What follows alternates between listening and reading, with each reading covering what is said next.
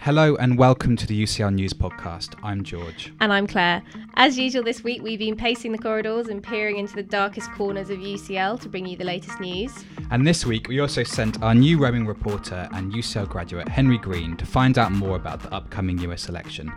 Henry went to interview Professor Ewan Morgan from the UCL Institute of the Americas to get his take on last week's televised debate between Barack Obama and Mitt Romney. And Henry's also with us here today. Hi, Henry. Hello. Hi guys. Hello. Also this week, Lunch Hour Lectures are back with a bang, kicking off with an old favourite with Professor Steve Jones. I caught up with Professor Jones earlier to get him to tell us a little bit more about the history of Lunch Hour Lectures and also delve into the surprisingly racy world of snails and art. Yep, more on that later. But first, the news. Good news for museum fans. The Grant Museum of Zoology is now open to the public on Saturdays. From 1 p.m. till 5 p.m, as well as on weekday afternoons. This exciting development is really a kind of measure of the success of the Grant Museum over the past few years, especially since it relocated to its new venue on University Street. The museum runs an active programme of events and exhibitions for adults and families, and the local Camden community are one of its most important audiences. Current events include the Adding to the Grant Museum Recent Acquisitions mini-exhibition, which displays some of the weird and wonderful specimens the museum has recently acquired. Yep, it's always worth a visit, and it's just a fab museum that's fast becoming a top London destination. And staying with the zoology theme, can anyone tell us what this noise is? The sharp-eared among you will know that it's a bat call, and this week UCL Academics launched a new website which gives us all the opportunity to become amateur conservationists. That's right. Professor Kate Jones and the citizen science people behind Zooniverse are asking for the public's help to monitor bat calls across Europe. The Bat Detective website allows visitors to take part in conservation by listening out for bat tweets in recordings collected from over 80,000 kilometres of roads by thousands of volunteers, including bat recordings from the heart of Transylvania. By sorting through the sound recordings into insect and bat calls, bat detectives will help biologists learn how to reliably distinguish bat tweets to develop new automatic identification tools. If you want to get involved, do visit www.batdetective.com. Yeah, so get involved with that. It's a great thing to do. So now we turn to our new member of the podcast team, Henry. Hello. Hello guys. So Henry, you've become UCL's new roving reporter over the past few weeks, so writing news articles for the website and stuff like that. Yeah, I have been. I covered some stories from all around UCL. Really, last week I made an audio slideshow about the Freshers Fair, or what used to be called the Freshers Fair. They've just renamed it the Welcome Fair to just reflect, the involvement of postgraduate students as well. And in part of that, I spoke to loads of clubs and societies about what they offer students, and put it together as a piece of multimedia communications, which you can now see on the UCL TV YouTube channel. Yeah, it's really great. And you've recently been very involved with UCL student life yourself, haven't you? Yeah, that's true. I just graduated from UCL doing a degree in English. While I was there, I was also the editor of this student newspaper called Pi. So yeah, I think I've got fairly good insight of what's happening with students at UCL at the moment. Yeah, probably better than us old fogies wasting away. Definitely. So do take a look at Henry's slideshow. There's some masterful editing in there well, and good soundtrack. Yep, so that's all the news for this show, but stay tuned to hear my interview with Professor Steve Jones about the portrayal of snails in art and a potted history of UCL's Lunch Hour Lecture series. I'm Steve Jones. I was until recently, until I retired, Professor of Genetics at University College London. The first one I gave was probably called Is Human Evolution Over? And the content of that lecture can be summarised in one word, yes. And I actually like talking to mixed audiences. It's much easier to talk to a very diverse audience and a large audience, as the kind that goes to the Lunch Hour Lectures, than it is to speak to a very small and a very specialised audience, which is much more challenging. Many people think the opposite is true, but it's not. One thing which has very much changed in the Lunch Hour Lectures, there was a period when they were mainly filled with mad old men who used to come down from Euston Station. Either those mad old men are died off, or I've joined their ranks and don't notice how crazy they are. I think every biologist has got a guilty secret, which is that they started as a bird watcher. And that was certainly true in my case. I wasn't particularly good at it. I'm not particularly good at biology. But people like Jim Watson of Watson and Crick was actually an avid bird watcher. And certainly in my day, and that was some years ago, that sort of gave you your introduction to the world of biology, was an interest in natural history, and that's it certainly did it for me. I think things have changed. Certainly at UCL they've changed, because the students at UCL don't really want to save the planet in general. They want to cure brain cancer. So UCL's biology is very medically oriented, and I'm kind of on the edge of that. Well, I was given an essay to write when I was an undergraduate 50 or so years ago at the University of Edinburgh, an essay on the evolution and genetics of land snails, and I still haven't finished the essay. And that happens to quite a lot of people, actually. But ironically, working on snails, and I hope I can illustrate this in this talk, reminds us how new genetics is. Because when I started in the business in the early 1960s, really there were very few creatures, almost none, where you could go out and you could count genes in populations. You can ask how many of this type are there, how many of that type are there. And these snails were of that kind. They're very pretty, they're pink or they're yellow, they have stripes or they don't have stripes, and various other changes in pattern on the shell. And they're genetic, and you can go out and count them.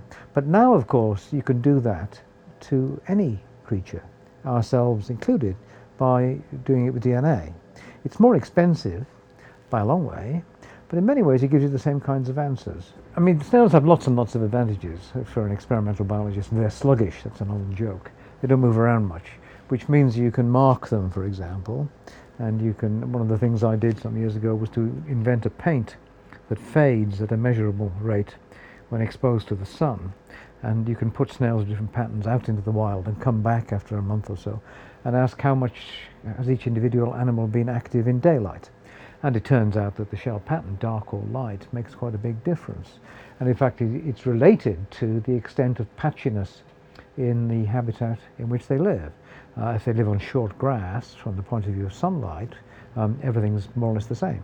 If they live in a thorn bush, there are patches of light and patches of dark. And that actually is where I got the tie of the art of snails and snails in art, because there are many paintings which have got snails in them, but you have to look pretty hard because they're hidden away in the painting. There are lots of artists who worked on snails. There's a whole school of them, really, who were the painters of the wonderful 18th and 17th century Dutch flower paintings. And people are familiar with these, I think, in general. They're always still lives of a bowl of flowers, often extraordinarily beautifully painted. And people are often struck by the butterflies and so on flying around them. These have a very deep religious message. The message is that this flower is beautiful, but it will fade and die, and it will be eaten away by the caterpillars and so on of these butterflies. So it's a reminder of mortality. And now some of those paintings, you have to look pretty hard, have actually got snails in them. They're actually the same species that I work on, and I discovered this some years ago and I was quite amazed by it. And that gave me an interest, really, in that subject.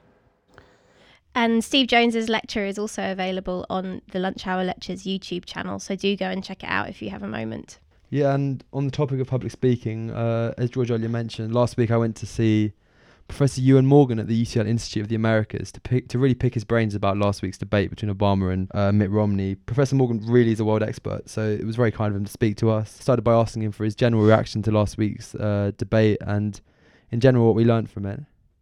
It was not a sure-footed performance by Obama. He had to ask for more time to make his points. He seemed hesitant. He wasn't the confident performer in the debates of 2008. We learned that Mitt Romney is a pretty good debater. All the opinion polls that I've seen indicate that they rated Romney the winner over Obama, and by quite a substantial margin, 2-1 in some cases. The Democrats were playing down the debates at the weekend, saying that Romney had much more experience as a debater, recent experience, and that he was likely to emerge the winner.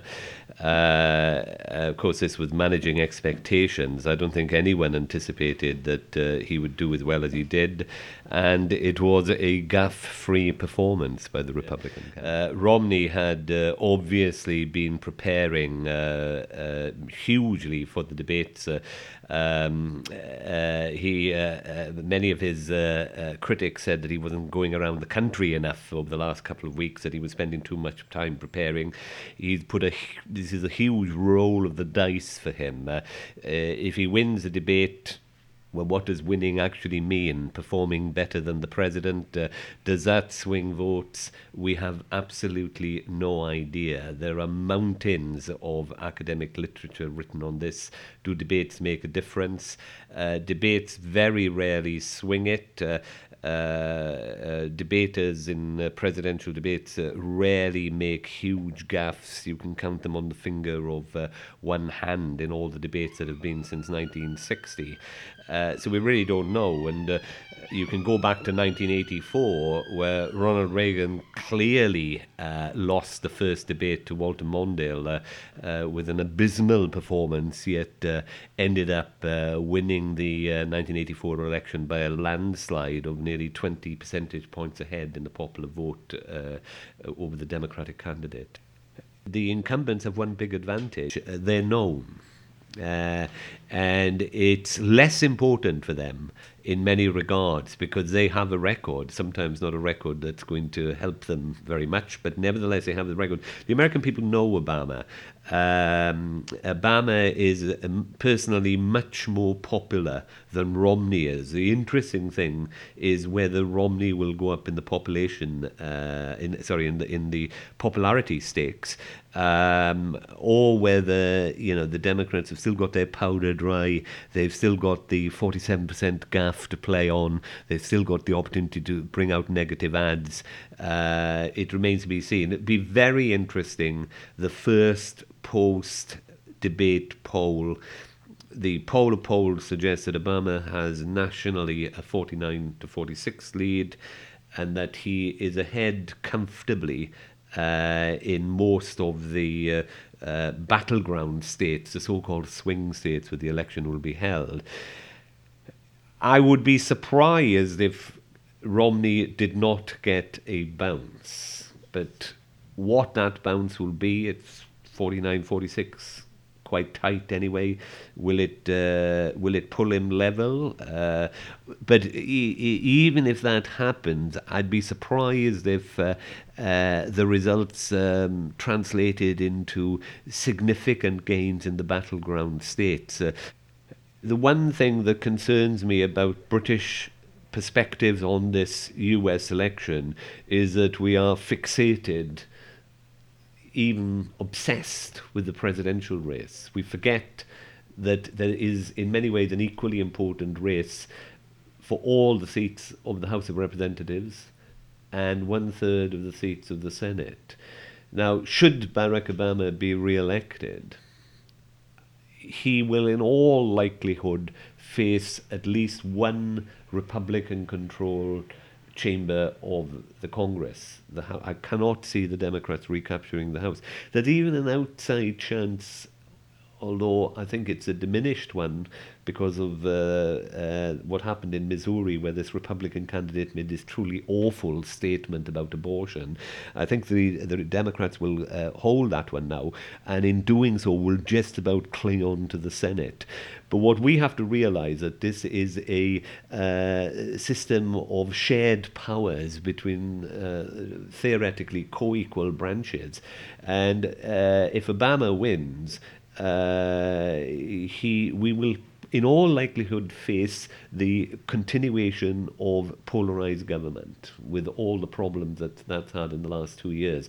So, here we are fixated on the race, and we are ignoring an equally significant race. I haven't seen any real coverage of the congressional races in the British media, and that is a serious failing on our part. We need to know about Congress as well as the presidency.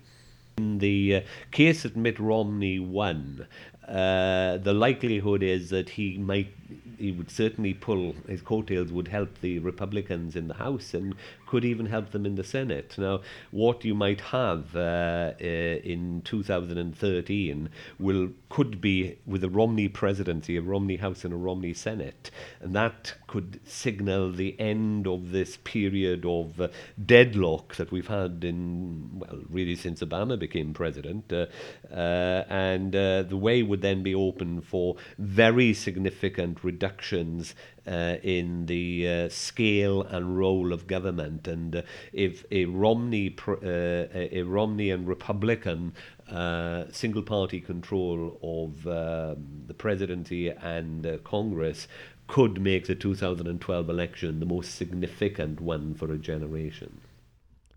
And that's all we have for this show, but we'll be back in a fortnight with more news and features from UCL.